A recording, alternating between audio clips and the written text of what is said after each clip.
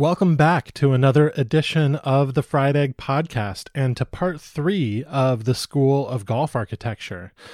Today's episode is brought to you by our friends at Bedrati. Bedrati.com has a fantastic range of handsome, comfortable, incredibly well-made clothing. I'd particularly recommend the long-sleeve Willie crew neck tee, which is ideal for lounging around the house, as well as taking a brisk morning walk, as well as going for a grocery run, basically all the things we're doing today. It's just really, really comfortable, and it looks sharp, so it can adapt to all sorts of different situations. So go to bedrati.com and use our exclusive promo code TFE25, that's TFE25, and get 25% off your purchase. You can use the same promo code at the Zero Restriction website. If you enjoy what we're doing here at the Fried Egg, this is a great way to support us. All right, School of Architecture, Part 3. My tutor today is Riley Johns, and our topic is tie-ins, or the craft of melding a golf course with its surroundings. It was really fun talking to Riley, who's one of the brightest minds in golf architecture today, so let's just get to it. Fried egg requires a different technique.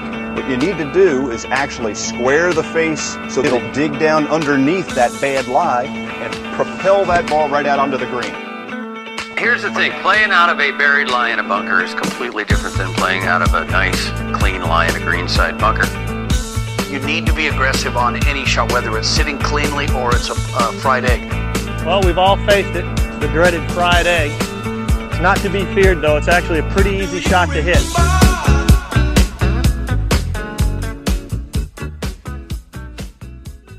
It takes a lot of effort to appear effortless. How that old chestnut applies to golf course design is our subject in this edition of the School of Golf Architecture. When I started building this series, I didn't exactly have a plan. It's like I'm playing with a set of old school Legos, just connecting one piece at a time and hoping that I'll end up with something cool. But looking back, I realized that the first 3 installments actually concentrate on the same theme: the relationship between a golf course and its setting. First, I talked to Blake Conant about place. Next, I spoke with George Waters about Linksland. And today, Riley Johns and I zero in on the spot where a golf course and its environment meet. Architects and shapers do a lot of work there. The goal is usually to create tie-ins, or features that mediate between new man-made forms and pre-existing ones. On a completely natural golf course, if such a thing exists, tie-ins would not be necessary. The holes would already be tied in. They would be no different from the land itself. But the more that golf course builders alter the terrain, the tougher it is to reunite the holes with their surroundings. Today, tie-ins have become especially important in golf course construction. Modern architects, even ones known to revere the lay of the land, move a great deal of earth. At the same time, more and more clients are asking for courses that appear at home in their environments. Give me another Sand Hills, another Pacific Dunes. So if you spend any time around today's golf course builders, you will hear them talk about tie-ins frequently. To outsiders, though, it's a somewhat mysterious topic. What exactly do tie-ins look like? How do you make them? What are they supposed to do? To learn more, I reached out to Riley Johns. Riley has helped build some of the 21st century's most harmonious golfing grounds with Bill Coore and Ben Crenshaw, Tom Doak, Jim Urbina, and Rod Whitman. In 2013, he founded Integrative Golf Design, and in 2016, he and Keith Rebb renovated the municipal Winter Park 9 in Florida. That course now meshes with its community in a mutually beneficial, mutually beautifying way. More recently, Riley and Keith designed a 10-hole short course at Forest Dunes and began a restoration of William Flynn's Rolling Green. Earlier this week, Riley snuck out to his office in downtown Canmore, Canada, to let me in on the secrets of the tie-in. Just in the simplest terms, what is a tie-in? How would you define it? I would define a tie-in as it's where the manufactured meets the natural, or meets its surrounds, its immediate surrounds. It's the act of tying in is more of the intentional blending or adaptation of one's work with the immediate surrounds. So there's kind of an interplay on the two. In golf, we would simply just say fitting the hole into place. And are there different types of tie-ins? Are there like categories? The one that jumps to mind right out of the gate, which would be the obvious one, would be a physical tie-in, and that would be, connecting topographical elevations or grades, landforms, mimicking landforms, grassing lines. You can tie those together. But yeah, I would say there's different kinds of tie-ins. I would say you could have, you have your physical, environmental, and visual tie-ins. Visual tie-ins is a big one for golf course design.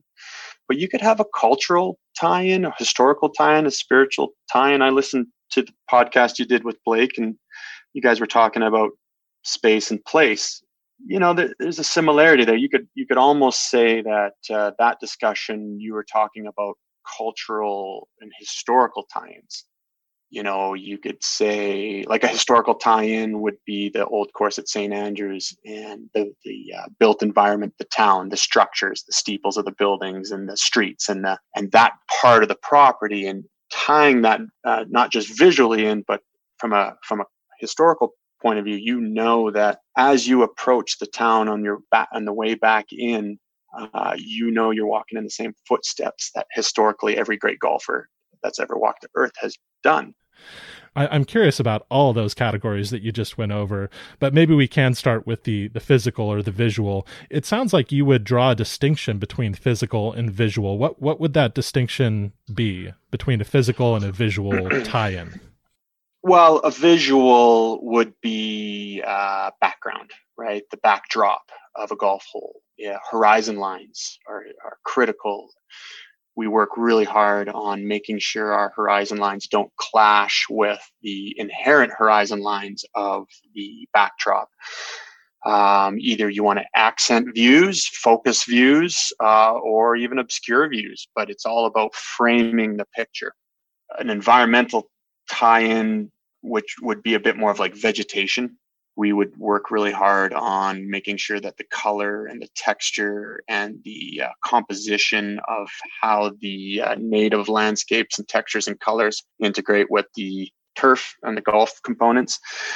But typically the three go hand in hand in unison, and they're not mutually exclusive either. So physical, environmental, and visual, you're kind of tying those three things together all the time when you're creating a golf hole.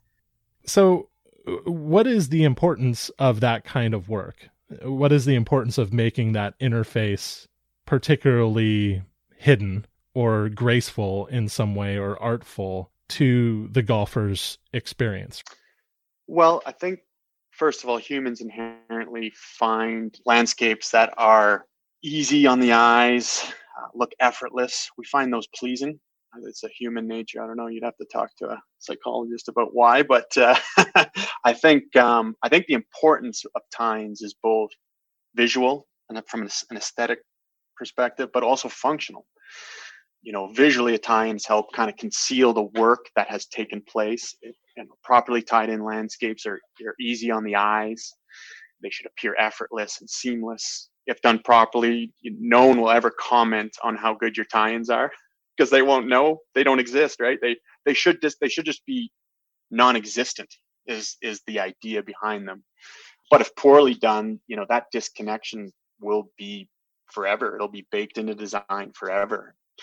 A good tie-in makes your work difficult to distinguish where you started and where you ended with the project. It kind of completes the entire landscape picture, and it makes it look more plausible, as if nature herself created it, or you found it yourself, right? You're kind of always trying to emulate and mimic nature, and the tie-ins is a very critical part in doing that. Functionally, a tie-in is very important because a thoughtful tie-in allows the landscape to function as it did prior to your alterations. George C. Thomas had a great quote where he said, "In golf course construction, art and utility meet. both are absolutely vital. One is absolutely ruined without the other. And I think he's kind of talking to the idea of the functional component of tie-ins with your work. For instance, if you have a natural swale that intersects a proposed golf hole that you're going to build, it's an inherent feature of the landscape. And your job is to riff off of it, to play off of it, to utilize it, and to be inspired by it. And by mimicking that swale in the golf hole, you're maintaining its relationship with the golf hole. If you filled in the swale, or if you blocked or dammed that swale prior to it, say, coming into the golf hole and exiting the golf hole, that would be considered a poor tie-in, because it's all of a sudden contrived, it's unnatural. And not only that, you're blocking the functionality of it, which is a conduit for water potentially, and creating an issue. And so all of a sudden things become unbalanced, right? And so that's where I think the importance of a tie-in is. It's both in a visual and aesthetic, but also a functionality component to it. Can you remember a hole that you worked on, or even an entire course that you worked on, where the tie-ins were particularly challenging? Any course where the natural lay of the land is so stunning and so distinct and so beautiful, it's hard to recreate that. Just due to the nature of the construction process, you end up destroying a lot of it. You try not to, but sometimes you need a haul road to access an area for materials, or whatever the situation may be. Sometimes you have to massage shapes into the landscape to fit a green or tee or bunker, what have you. And so the idea is, after this destruction of the natural landscape, how do we reconstruct it? How do we put Humpty Dumpty back together again? So that's the hardest part, when you have an already inherently complex, rich textures, colors, a landscape that's evolved in that particular spot to its microclimate over 100 years. You can't necessarily create that in a month. But an example that jumps out to me is when we were working at Cabot Cliffs, and hole 2, there was a big hillside that was covered in trees, and the process of removing and grubbing those trees essentially denuded and just destroyed that hillside. And so we had to figure out how to shape some tees in there, but then tie it back into the natural looking dunescape. And so what we did was we took sand, the native sand, some marram grass, some logs, some wood, some brushes, some different native vegetation. We call it chunking, where you take scoops of native material from elsewhere on site, and you replace it places that you've worked, or you plug it into places where you've worked to give it the most visual impact. It'll eventually grow in and spread and propagate itself. So what we had to do was essentially create a massive faux dune to conceal the work we had to do in order to build 2 tees at Cabot Cliffs. And so it took a lot of, we had 2 excavators. We had to flip sand up to the other excavator. That's how high of a hill this was, right? There was no sand on it. And we had to create what we then called Frankendune. It was we were waiting for a lightning strike, and it was going to come alive, we joked. And the idea, and then we let the wind hit it. We let the natural elements start to kind of do their thing. And we created a fake giant dune to hide the work that had to go on in order to build the tees at Cabot Cliffs. So that's an example, an extreme example of us playing off the natural surrounds and trying to bridge and connect the gap between what we had to create and what was existing. And we had to choose what element that was going to be, because we could have you could do anything, right? You could replant trees. You could just hydroseed it with some fescue grass. You could just let it be and see what native plants reemerge. And so you have to make those decisions on what's your theme, what's your inspiration, and then go for it and create it. I mean, we're faking nature.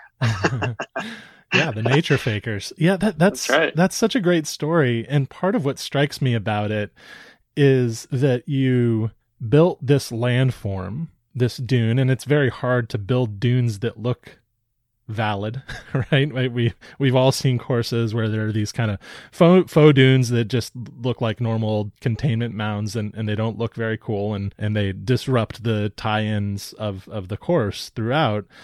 So you built this dune, but toward the end of the process, it seems like this was a key part of the process. You allowed nature to go to work on the feature. You didn't fix it in place. You allowed wind and the elements to shape the form that you made so that presumably it started to look a little bit more like what was around it. Do I have that right? That's exactly it. You have to let nature have her hand in it, because she's the ultimate artist at the end of the day, right? So we just try to get the elements in place, the materials in place, set it up that works for our purpose, which is golf. But at the end of the day, Mother Nature is going to take over anyway and do her thing. And, nature is destruction. It is random. It is chaotic. So if we're in there trying to beautifully place what in our human mind we think is the ideal bunker, well, we're missing the whole purpose of it. Sometimes, creative chaos is your best approach to mimicking nature. Yeah.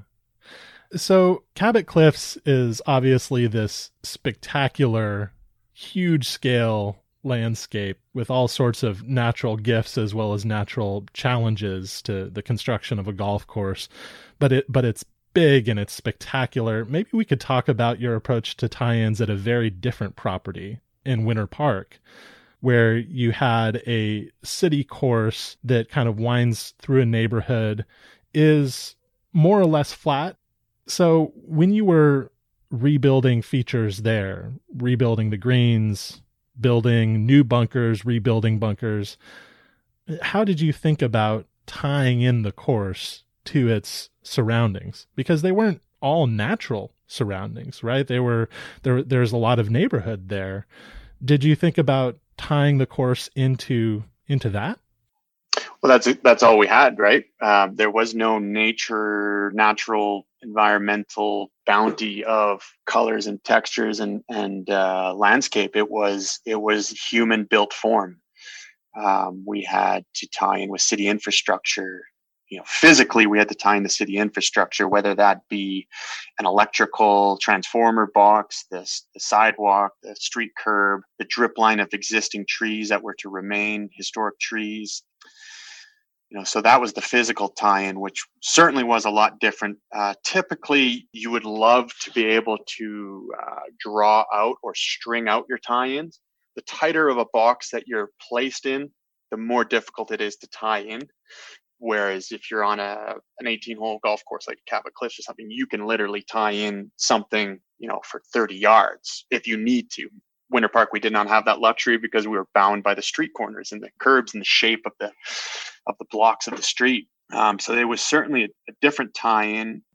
Our constraints were given to us. We weren't able to knock down a curb or move a sidewalk or change things significantly. So our only tie-ins that we could do, other than tying in physically to the streetscape, was visual corridors, was experiential tie-ins, was community and culture, and those things we kind of discussed before.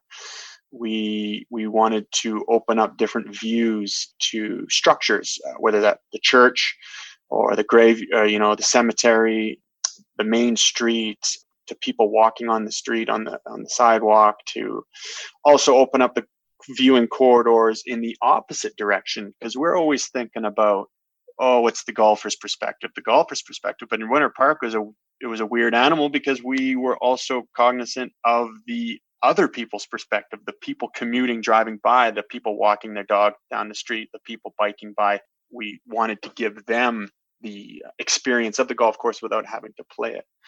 So another example at Winter Park would have been, before we'd got there was an entire cluster of trees hiding the train tracks. And so we felt like, rather than denying the train tracks, rather than camouflaging, hiding, and concealing them, let's embrace it and bring it into the golf course, physically and visually. So what we did was we cleared all those trees and we tied the golf course into the train tracks, rather than trying to hide them. And if you stand on 6 tees today and you see a train going by, it'll appear as if the train is driving on top of the golf holes. We visually tried to connect the grade and the train tracks in a way that your perspective gave the illusion that the train was floating on top of the grass. Right. Awesome. And so those are just the little nuances of tying in. We wanted to tie in the fact that historically and culturally, this train track, this train system was instrumental in the creation and development and success of Winter Park as a community.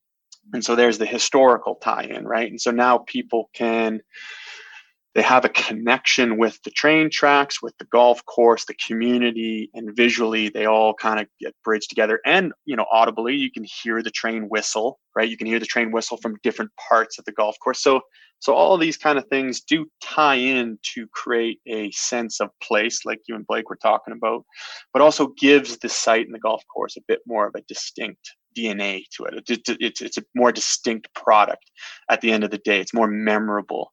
There's more intrigue. There's more interest. There's more layers of flavor to the golf experience. And that at the end of the day is really the objective of all of this. Yeah, and I think that's a beautiful idea where you have brought the course closer to the community and made it feel more a part of the community.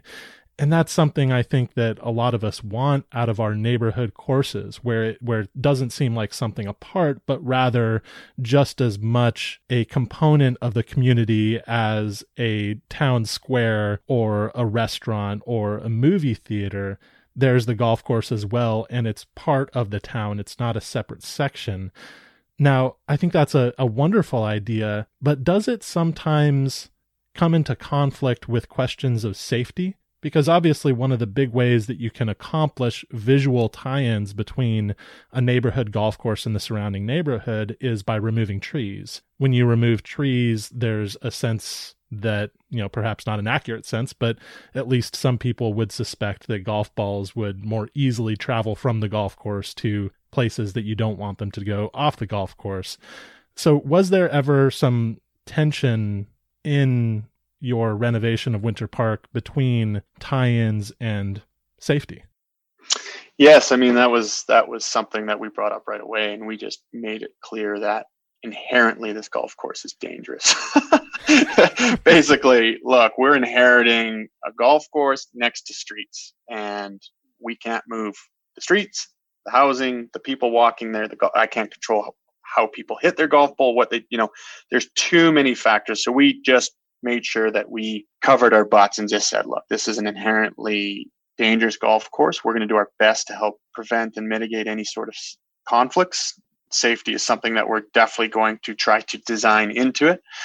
When we were designing it and in the field, we made sure that we angled tee boxes in a way that hopefully directs the play a little bit away from the streets.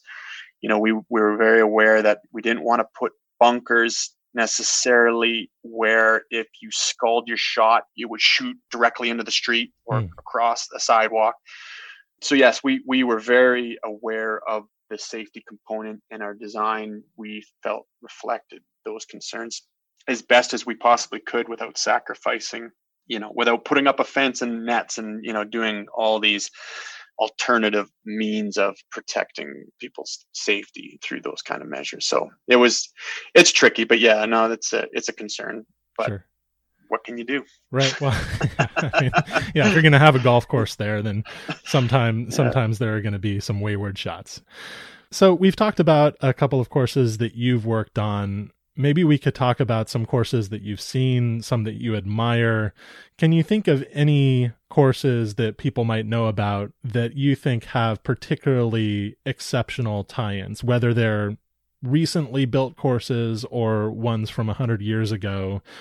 Which courses come to mind when you think of excellent tie-ins? The one that jumps to mind just immediately, and it jumps to mind because of how they flip the script on this particular golf courses in terms of its genre of tie-in, would be Pinehurst number 2. Before the tie-ins used to be turf and trees, right? And when Bill and Ben went in there and did their restoration work, all of a sudden it became wiregrass, sand, and pine needles, right? It had a fully different feel to it, different texture, different plants. So that's now we're getting into the physical, the environmental, the visual. I think those tie-ins are spectacular because it was created by man, right? But it took its cues from the Carolina Sandbelt and the pines and the different vegetation of that area. So I think Pinehurst number 2 has beautiful tie-ins, and then Heathland courses in England, they do a really good job of tying their golf course in with the natural surround, using heather as the primary element of glue, so to speak, to connect those two things. Once again, you got your color, your texture, your vegetation, and all these different things, which at the end of the day, design it's all the same, whether you're designing a house or a golf course or anything, or a car for that matter. Everyone uses the same design elements to achieve whatever they're trying to achieve. And so that's perspective, line, form, color, texture, repetition, emphasis, balance, variety, scale, symmetry. All of those things are design tools, elements that you can use when trying to conceal your work or connect your work or tie in your work. And so a lot of the tie-ins that we're talking about here, whether that was Pinehurst number 2 or the heather in the Heathland courses, a lot of that is form and color and texture. But Royal Dornoch's another example, right? They ties in using gorse, and it gets a connecting thread throughout the entire property. Royal Melbourne and the Sandbelt courses in Australia, they tie into their existing landforms in a way that's distinct to the Sandbelt, right? Cypress Point ties in with the Monterey Peninsula in a way that that's why that course just has that spiritual. Now we're getting into the spiritual component, but the way that the golf course ties into the rocks, the ocean, the way that the form of the bunkers mimic the form of the cypress trees, right? And how all of these things all of a sudden start interplaying with each other in a way that makes that golf course, or any of these golf courses we just discussed, fit into their landscape, fit into their home in a way that looks completely seamless, as if no one moved a spoonful of dirt.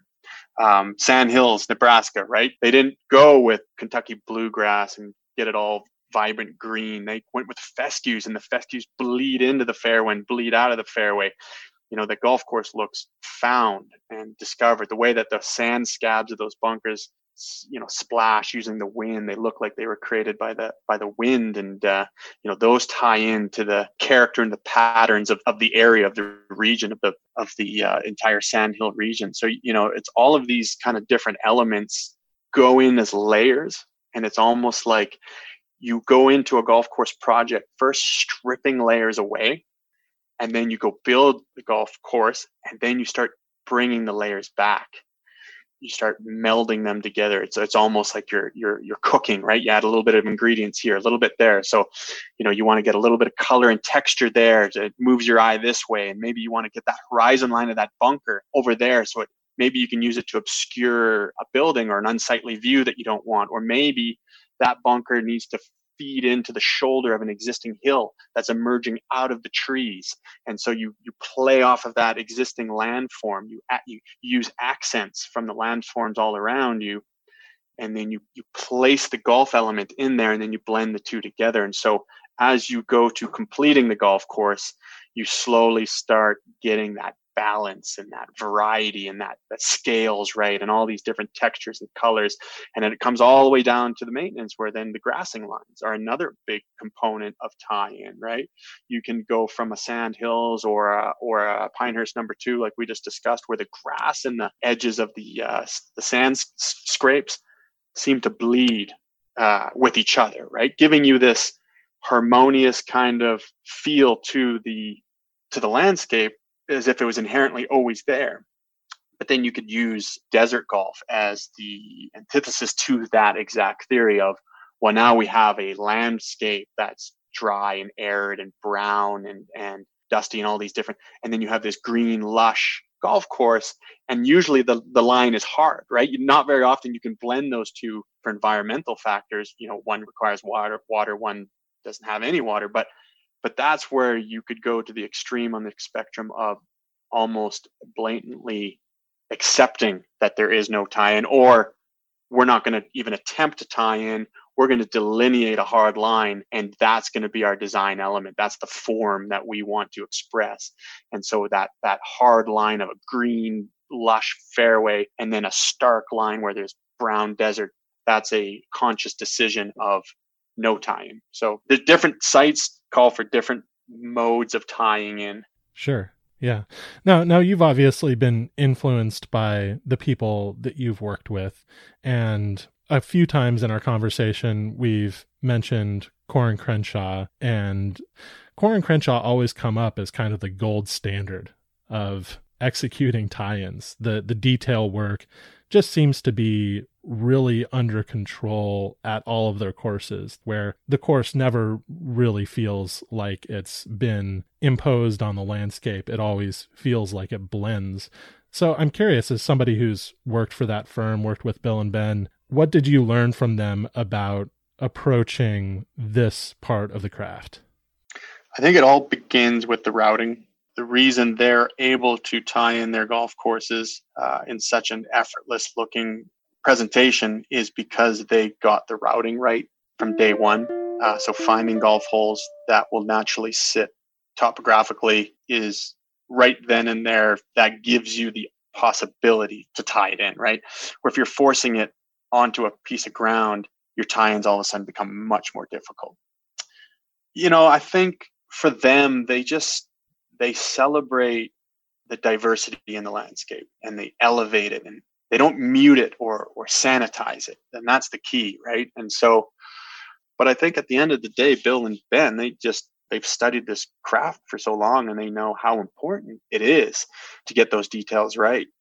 Anything that's kind of forced or contrived is just less appealing to the human eye, to the experience. I don't know what it is that we humans like about a beautifully flowing, connected, harmonious landscape, but we do. And so that's all we're trying to do is, we know as a species we like this. It gives us pleasure.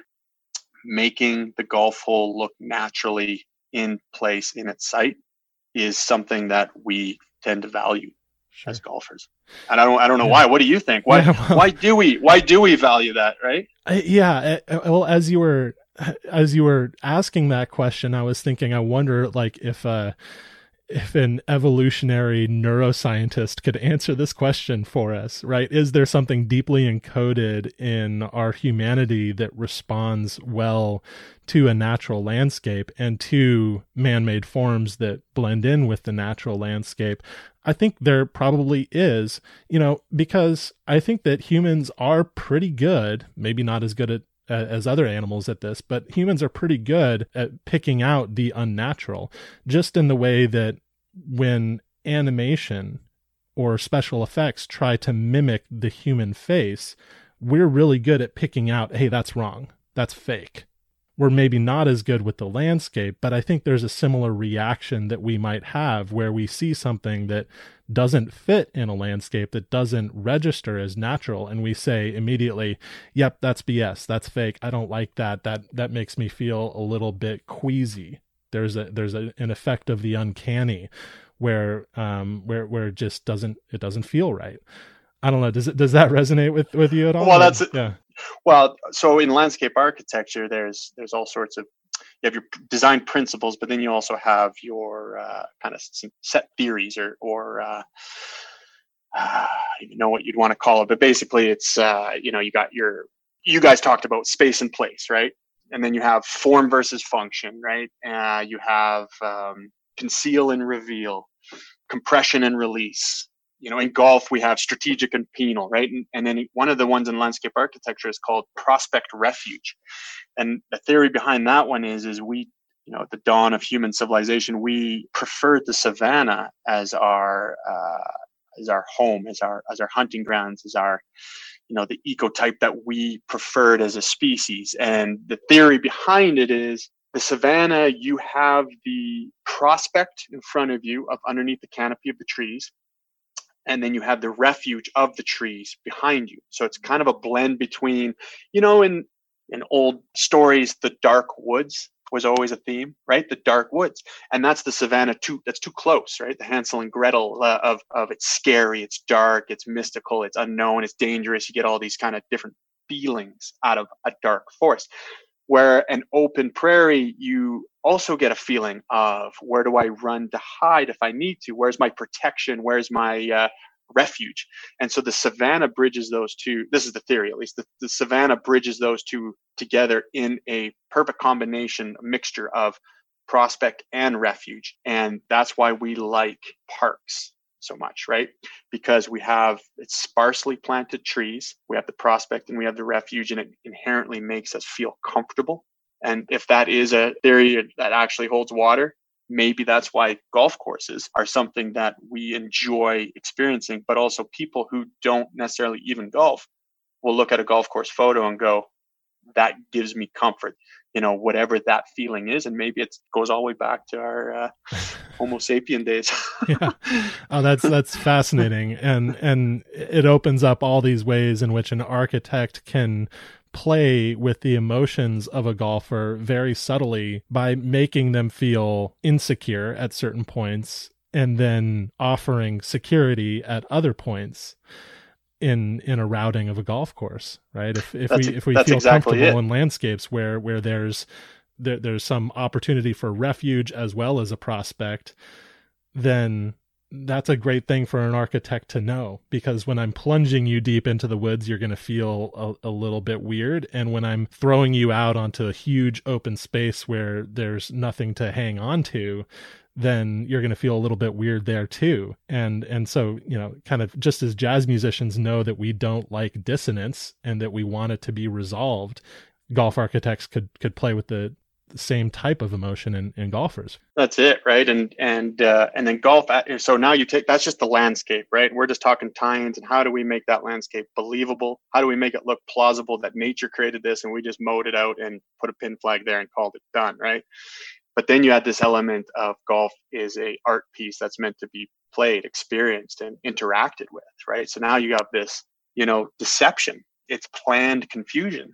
And so we're sprinkling planned confusion and deception and illusion and warped perspectives and, visual emphasis and all these kind of tricks of landscape design to make the golfer react or imagine or think or do something that is perhaps we're subtly or passively nudging a golfer in a certain direction or doing something to their state of mind subconsciously they're not quite sure of. But that's where, the design components of building a hazard or deception and all those things, and then tying those in to the landforms now gives it that believability. And now you have this adventure on a planned landscape that looks like it was found. And there's something about that gives us immense pleasure.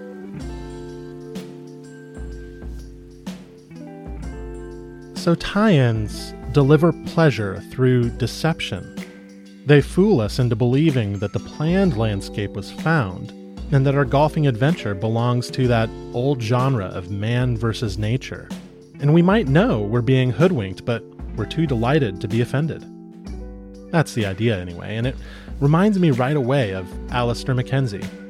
The chief object of every golf architect or greenkeeper worth his salt, he says in his 1920 book Golf Architecture, is to imitate the beauties of nature so closely as to make his work indistinguishable from nature itself. Further along in the book, MacKenzie goes into the mechanics behind nature fakery. He makes a famous analogy between building golf courses and building military earthworks. Through his service in the Second Boer War and World War I, MacKenzie became an expert in camouflage, designing fortifications that blended in with the terrain. The parallels to his style of golf architecture offered themselves readily.